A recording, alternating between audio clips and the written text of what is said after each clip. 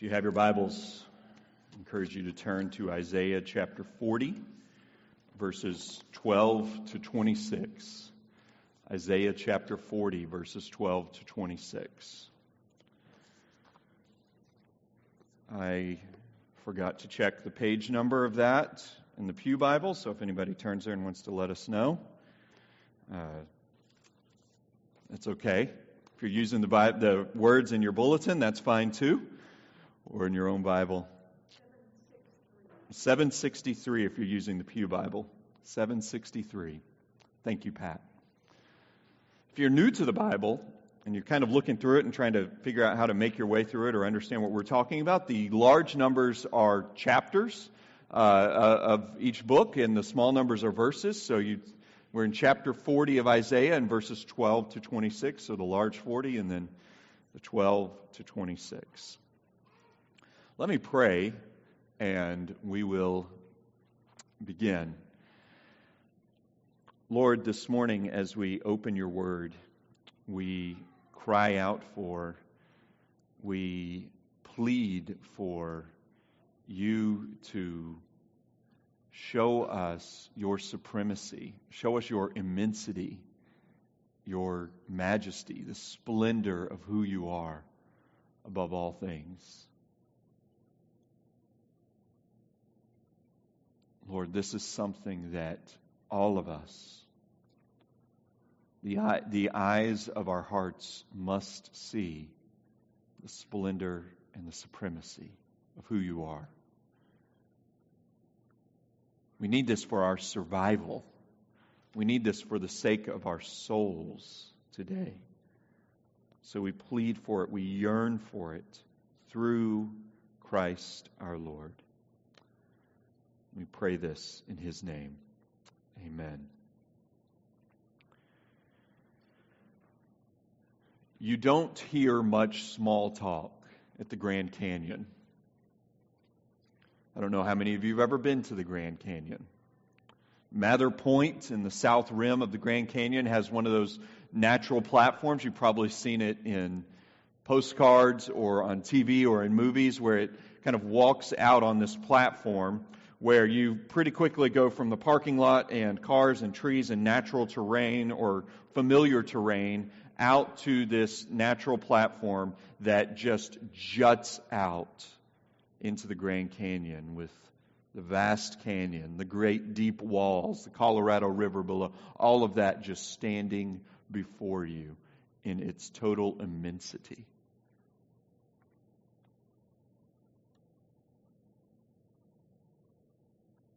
All of it beckoning you to behold something that is far beyond what you know or are familiar with. That is not the place that families talk about or debate who's going to do the dishes that day. It's not the place where you talk about, oh yeah, we have that meeting with our accountant next week. The mundane, the busyness of life seems to be left in the car when you step into the immensity of the Grand Canyon. My goal in our passage today is to help us to step into something far more immense, infinitely more supreme. May God drown out our small talk, and may we be captivated by Him. As we see what I'm going to argue for you from Isaiah 40, 12 to 26, we are going to see God's supremacy over all things is our confidence in all things. Let me say that again. God's supremacy over all things is our confidence as His people, as Christians, in all things. So first, in verses 12 to 20, we see God's supremacy over all things as we start to make our way through this. Previously in Isaiah chapter 40, verses 1 through 11, God commissioned words of comfort to His people, a people desperately in need of comfort, coming upon a century of being enslaved, being held captive, exiled from their homeland under the authority of the Babylonian superpower over them. And God sent word of comfort to them. I'm going to deliver you from your captivity. I'm going to do this by your repentance and by your trust in my word. And then uniquely, at the end of that section, in verses 1 through 11, God then commissioned His people to go to the hilltops and make it known that He is there as a comfort for all who will come to Him and find rest. But it's strange because He commissions them to go proclaim this message. But how do you commission a people to go proclaim a message when those people are still shackled to the ground in which they are enslaved? It's as if you're commissioning somebody to go run a marathon, but saying, first, let me tie these concrete blocks to your feet.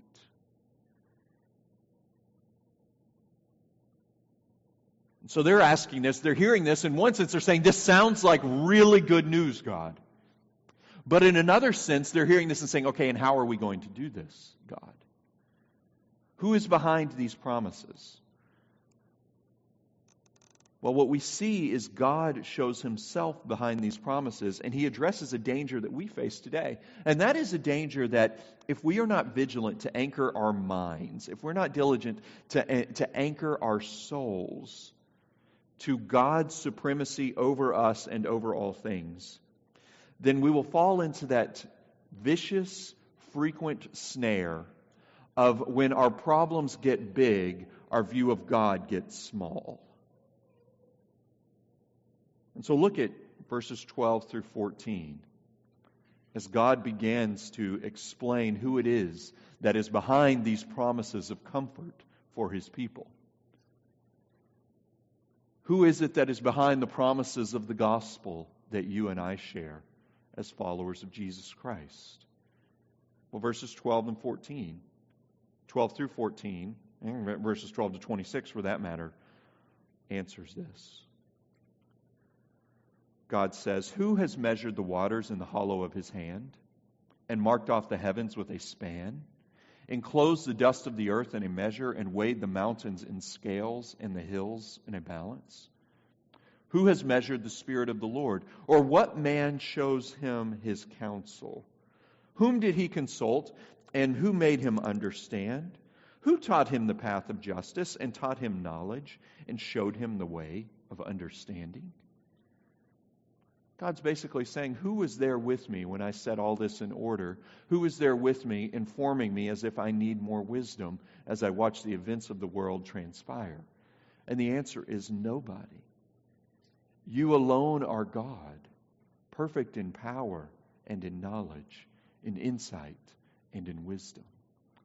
Creation mythologies of Isaiah's day, of the people of Judah whom he was writing to of their day, familiar contemporary creation mythologies told of competing forces that were in conflict. There maybe was a god or competing divine beings who had to work together in order for something good to come about, something of created order to come about. But Isaiah, what he does is he lifts our God high as the one true God who is perfect in power over His creation. And what he shows us is that the theology of God's greatness, the theology of His immensity, the theology of His supremacy over all things is not some fodder for dinner table conversations or not something that we marvel at or discuss as we try to answer Jeopardy questions at night. Rather, what we need is we need this for the sake of our souls and for the sake of our sanity when our problems are getting big. In fact, I would put before you the greatest thing that we need in our church today, and not because there's anything unique about our church, but because we proclaim to be a people of allegiance and obedience and following this God. So every church needs this. The greatest thing we need in our church is not a renovated sanctuary, though in some ways that would be nice. Not big giving, as if we could be flush with cash and have all our problems met. We don't need, our greatest need is not highly skilled preachers or musicians. All of these things are nice, would be nice. The single greatest thing our church family needs is a profoundly deep awareness of the gravitas, of the immensity of God over everything. This is one reason we have begun to pause in silence at the beginning of our worship service. We enter into this room after another hurried, busy week. To-do lists that we marked some things off, but some things had to get that familiar punt to the next week. Okay, I'll take care of it next week. In the busyness and the loudness of all that goes on in our world, we pause from the hurry of life and try to orient our minds around the greatness of our God. It's interesting. It's beautiful. Anyone is welcome to join us for a worship service. Perhaps you are here today, and you might have wanted those who were around you to maybe not sit so close because you feel like, I don't really belong in church. If the lightning comes for me, I'd hate for you to get burned. And yet what we find is that people angry with God, people who doubt or deny God, people who struggle to trust God, whoever it is, they are welcome to join with us for our worship service. But what we are not welcome to do is to worship a false God. What we have a responsibility to do is to try to calibrate ourselves to the greatness of our God when the rest of the week our hearts have struggled to believe that not God is supreme, but everything else is supreme, and we have subtly maybe tried to make God subservient to that which we believe to be ultimate. And in gathering together as a church family to worship, we reorient our minds. One pastor has commented on this passage like this. He has written, if God makes little impact on the lives of Christians, if our churches are not wonderfully heavy with the felt presence of God, is God being glorified in us? We, speaking of Western churches, oftentimes having all of their needs met physically, materially, and yet we seem to have sunk to the level of quick-stop churches, where God is expected to lubricate the vehicle of American selfishness.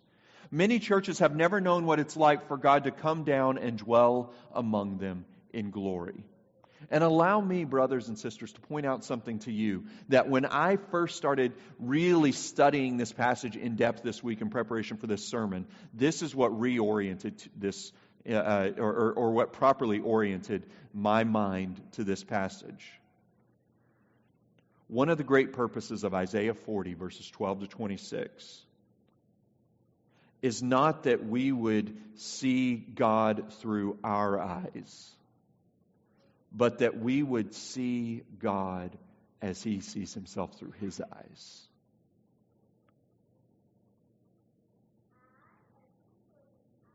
If we were going to rightly understand God, we don't build our understanding of Him from our perception. We receive it from who He has revealed Himself to be. There's a correlation here with something we see in how we understand the gospel and the saving work of Jesus Christ for us. The Apostle Paul quoted Isaiah 40, verse 13, in Romans chapter 11, verse 34, as he sought to worship God in the midst of the unfolding, mysterious unfolding of the sovereign grace of God in the lives of Jewish people and of Gentiles or non-Jews. And he wrote, who has measured the Spirit of the Lord? What man shows him his counsel? And he wrote this in one sense, ultimately exulting in praise to God. I cannot explain the ways in which He works, and yet here I am, one who has been brought to see the light of the glory of our God and Creator. And may that be the cry of our hearts today. None of us swagger into church saying, wow, God is lucky to have me as a part of His people. Rather, we humbly enter in here and say, who am I that this great God would invite me to know Him?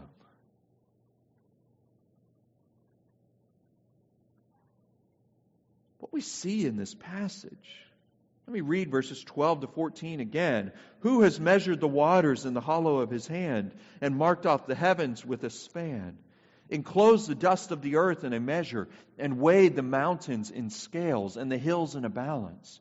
Who has measured the Spirit of the Lord, or what man shows him his counsel? Whom did he consult, and who made him understand? Who taught him the path of justice, and taught him knowledge, and showed him the way of understanding? Let's go on, verse 15 and following. Behold, the nations are like a drop from a bucket, and are accounted as the dust on the scales. Behold, he takes up the coastlands like fine dust. Lebanon would not suffice for fuel, nor are its beasts enough for a burnt offering. All the nations are as nothing before him. They are accounted by him as less than nothing and emptiness. Here's what's happening in verse 15 through 17. See the progression of how God regards human strength, human intellect, human capability. Broad human strength at the beginning of verse 15. The nations, yet they're accounted like dust before him. His creation, he takes up the coastlands like fine dust.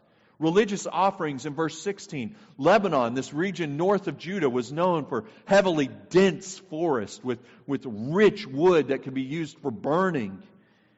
It says, if all of Lebanon was cut down and used for fuel, if all of the beasts of it were to be an offering, that would not suffice. And then verse 17, all the nations, it's not that they are unimportant before him as if he's flexing his muscle, barreling around the room while stepping on us. No, but what he's saying is that all that mankind can muster, we have no power before God. Our greatest technologies, our most advanced scientific innovations, our most powerful bombs, none of these can measure up to the force of might and the sublime majesty of God, who simply is and always has been and always will be. Let me ask you, how can you be bored with this God? Does this sound like a God that we can be bored with? And if you, asking this rhetorically and thinking about this, if you say, yeah, I kind of am bored with God. I deal with disinterest towards God. Does that say more about him or about you? Many of you know I had COVID a few weeks ago. I'm feeling fine. My taste and smell have been stubborn to return, but thankfully they actually have started to return. Yesterday was a positive step. I could smell some things.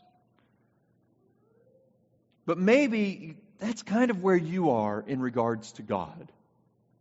At one time in your life, you could taste, you could smell. Now your senses are kind of dulled towards him. He's bland, he's boring, unexciting. May I urge you, if that is the case with you, you profess to being a follower of Christ. You're just kind of bored with him. Pray that you could spiritually and taste and see the Lord again. Pray that he would awaken this taste and smell to enjoy him again. My friends, if we are bored with God, that's an us problem, not a God problem. Now let me consider perhaps you don't know God. Yet you don't know him, you don't follow him because you're bored with him, or you don't believe him to be true, or you have doubts, you have questions, you have concerns.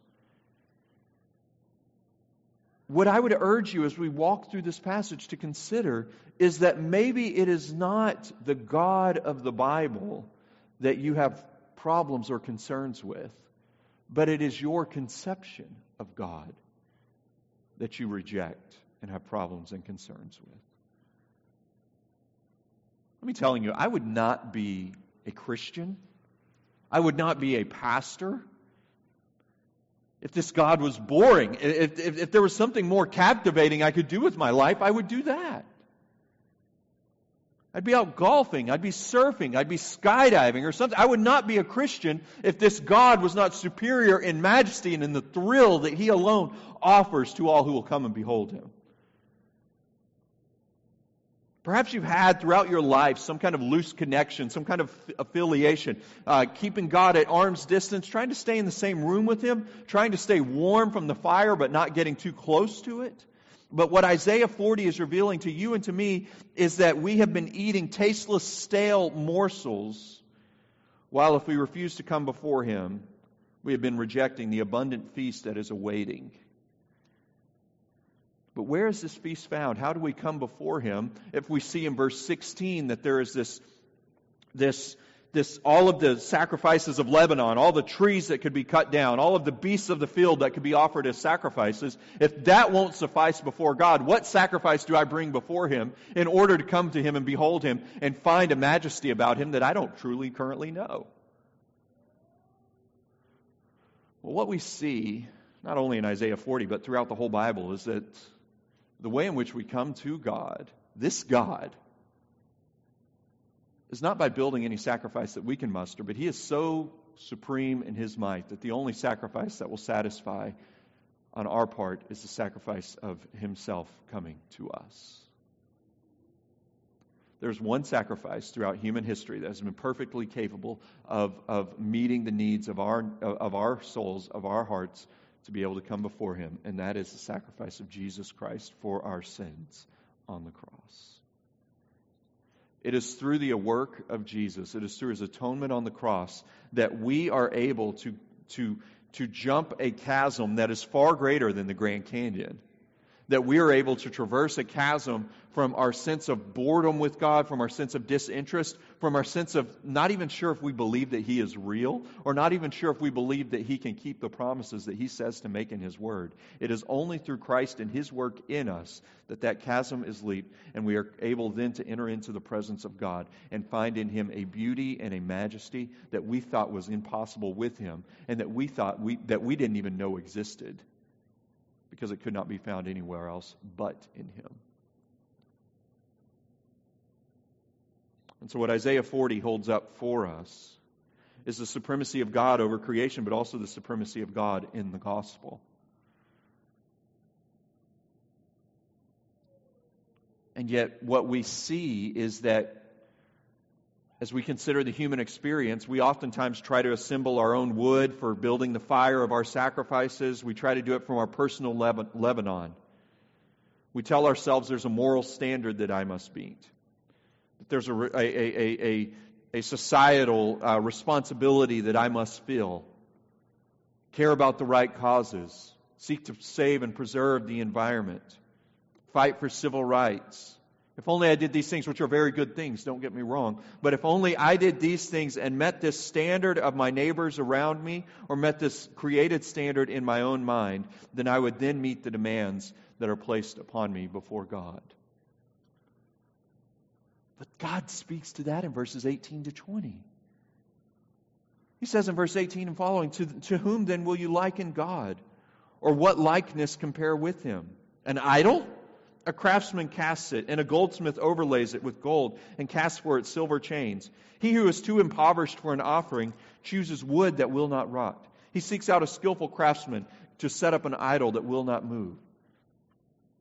See this imagery here. God says, okay, your nature is people is to try to build a little idol, and you bring your supplies before it, and you put your materials on it, and you try to build it and say, that looks good. I think I'll serve that. And that is what our hearts do when we try to craft ways in which we think that we can approach the God that we've created in our own mind. What Isaiah 40 does is it transcends and it comes down upon this, and it reorients, it blows away our perceived notions of what it means to know God. And it says to us, no, you know God through how I set the terms and how I make the rules. And what I'm revealing to you is a God that is far greater than you can conceive of on your own, and a God that is far more gracious to you than you can imagine, because this is a God that you don't build, but a God that comes to you.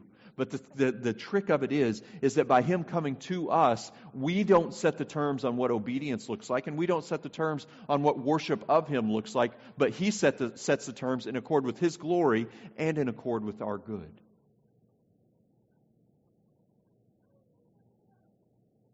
The idolatry of our hearts is not building little statues and worshiping them, but it's in fact building God in accord with what we want Him to be and expecting Him to come down and somehow funnel Himself into that mold.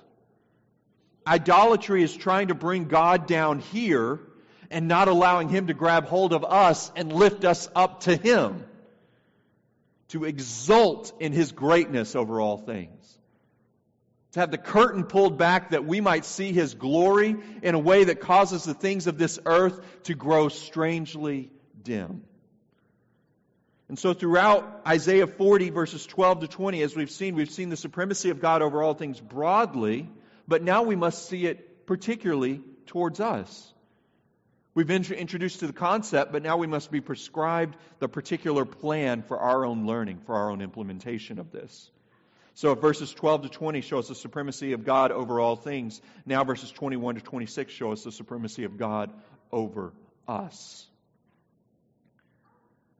You see verses 12 to 14, if you were to look back there real quick, I'm not going to read them again, but they start with questions. Basically saying, who do you think you are? In one sense, who do you think you are? In another sense, as you sit there in your Babylonian captivity and you wonder, how is God going to get me out of this? Then listen to me say, who do you think you are? And thinking, I can't get you out of this.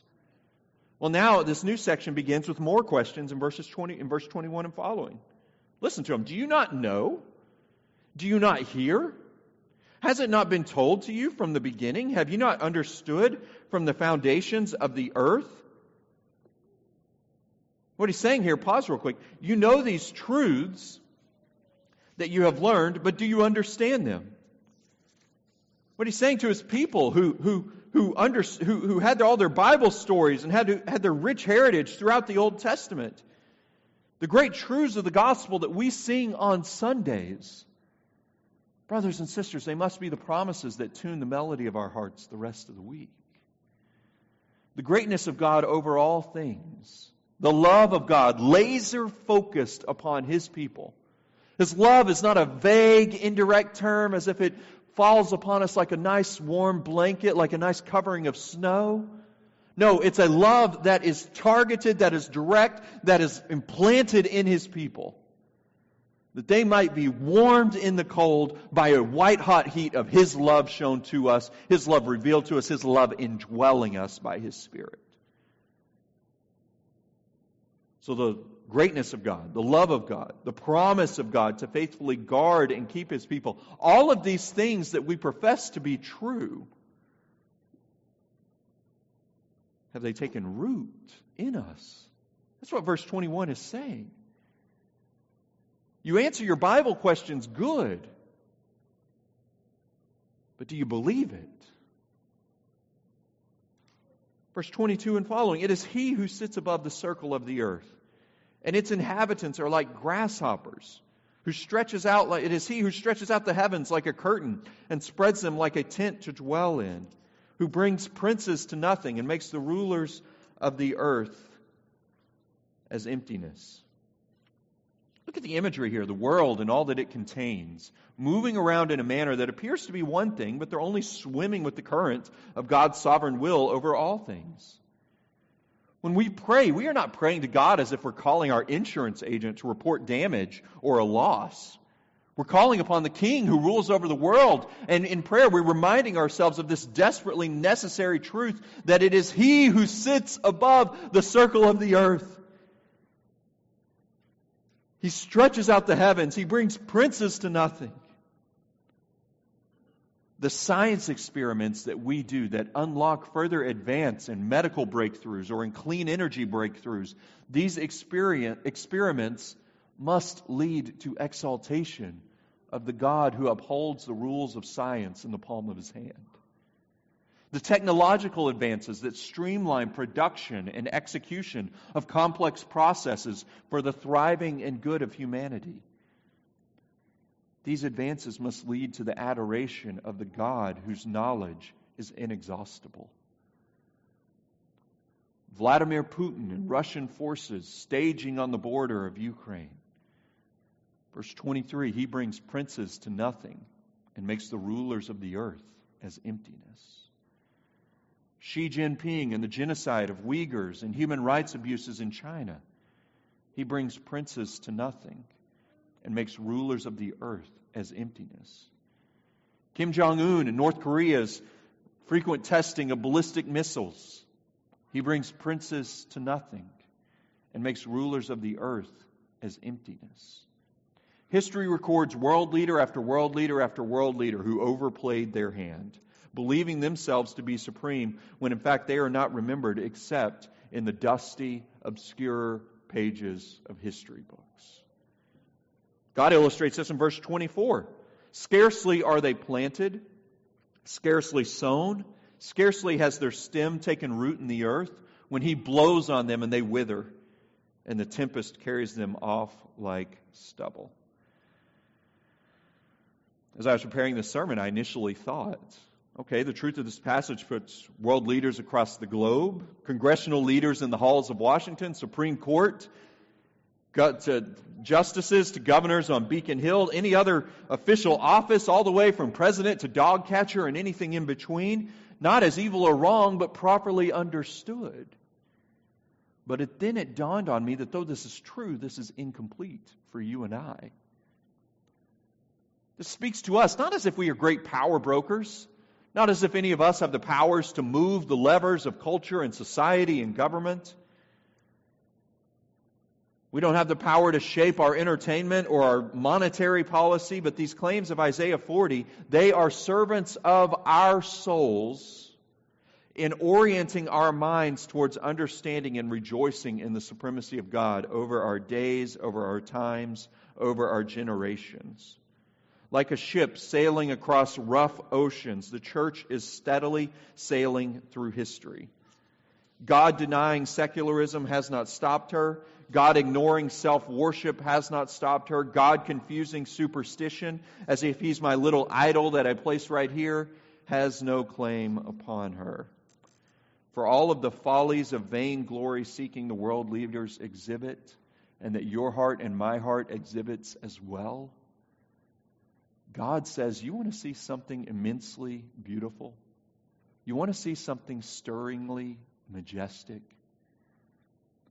He says, I don't amass my armies on borders to take small stretches of planet Earth. I've set the stars in the sky. I've named them. I control them by my might. Look at verse 25 and 26. He says, to whom then will you compare me? That I should be like Him, says the Holy One. Lift up your eyes on high and see. Lift up your eyes and see. Who created these? He who brings out their host by number, calling them by name, by the greatness of His might, and because He is strong in power, not one is missing. Do you see what God is saying to His people here? The Babylonian rulers who would like nothing more than to destroy little old Judah, they are but stubble, twisting and blowing in the wind. But I have created the stars, I have hung them in the sky, I've named them, I've numbered them, I've called them in and out of supernovas. They burn at 1,000,000 billion degrees Fahrenheit. That's not scientific, that's my guess. And they are far beyond what your eyes can see, and they are solely for the glory of my name. Describing the vastness of space, the universe, galaxies, asteroids, comets, stars, and black holes. One thing I read this week said that our solar system is inside the galaxy called the Milky Way. This galaxy we live in is shaped like a spiral, a gigantic pinwheel spinning in the open expanse of space, with our solar system rotating around the center once every 1,000,000 years or so. So in our lifetimes, we're not going to make it around that rotation of the Milky Way. We lie about 2/3 of the way out from the center of the galaxy here in our little solar system. In fact, in regards to the Milky Way, where we are as little old planet Earth, we're out in the boondocks. The Milky Way is 104,000 light years across, containing over 100 billion stars, and to count them one by one would take us approximately 3,000 years. And according to the latest probings of the Hubble Space Telescope, there are hundreds of billions of galaxies in God's universe. Hundreds of billions of galaxies in the universe. Our little old Milky Way housing over 100 billion stars. Within those 100 billion stars in the galaxy, used to be 9, now 8 planets. Sorry, Pluto, revolving around the sun. And here we sit, feeble, stretched out, thinned out because of COVID. Pressures of this world, your own heart worrisome over whatever this week may hold. And this is exactly where God would have us.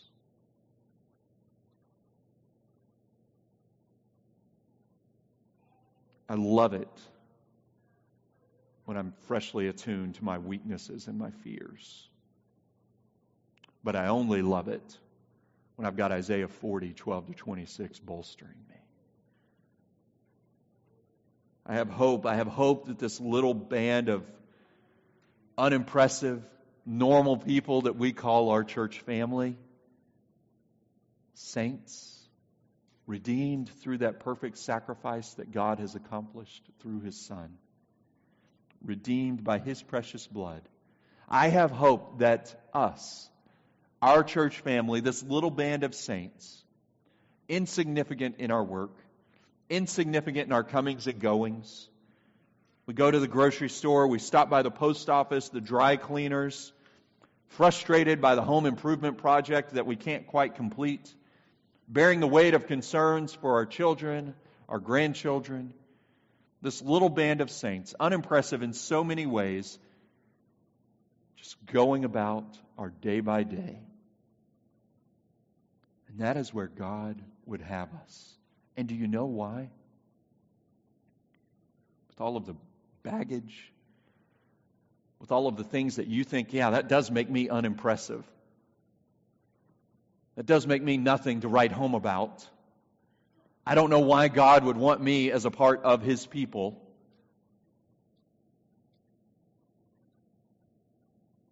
Brothers and sisters, Isaiah 40 helps us to rejoice in our insignificance. Because when we rejoice in and are aware of our insignificance, that is what it takes to behold God's significance. Every single night, God drops the curtain on the skies. The spotlight that we think is on us is lifted, and we hear the symphony of His glory as the stars dance across the sky. Let me read this again. To whom then will you compare me, that I should be like Him, says the Holy One.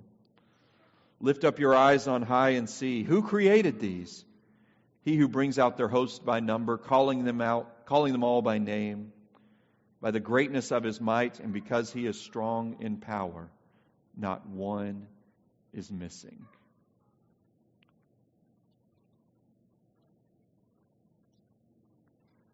God forgets to give us something here. He forgets to give us the instruction, okay, go do this because I've shared this with you.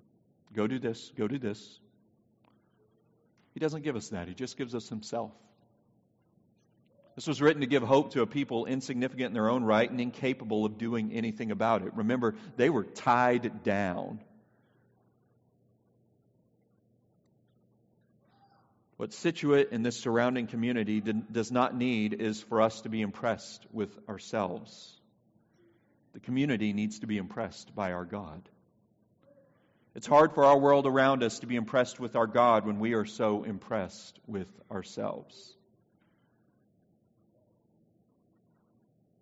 Let us trust that He can build His church even though our beliefs, may be out of step with our world and our hearts may be fearful. You may even ask yourself, what would He have for me to do in His church?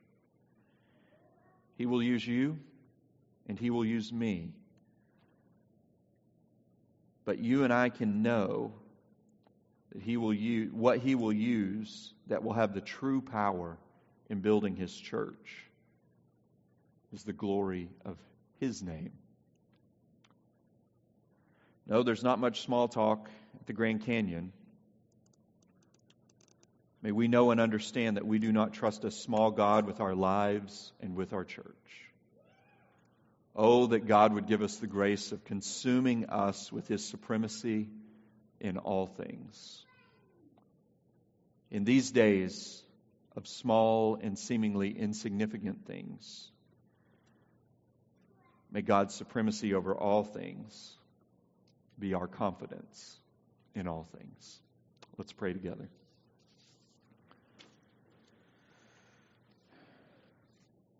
God, your greatness is a gift in revealing our smallness. And our smallness will only find hope that is true and that is lasting and that is authentic when we behold you and your greatness. And so, Lord, we give to you praise. We pray that you would write these truths of your supremacy upon our hearts and upon our minds, that they may be our refrain throughout the day, throughout the week, when our problems arise and try to tell us our God is small. Rather, may our God be great, our hope be deep, and our souls be at peace. You who named and numbered the stars and hung them in the sky, dancing around for the glory of your name.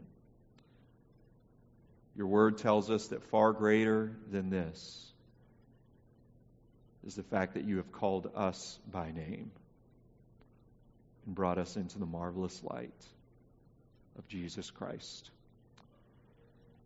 And in him we pray, and in him we hope. And in him we find your greatness as not just something that we look at, but your greatness can be beheld, can be known, can be found. Through Christ we pray. Amen.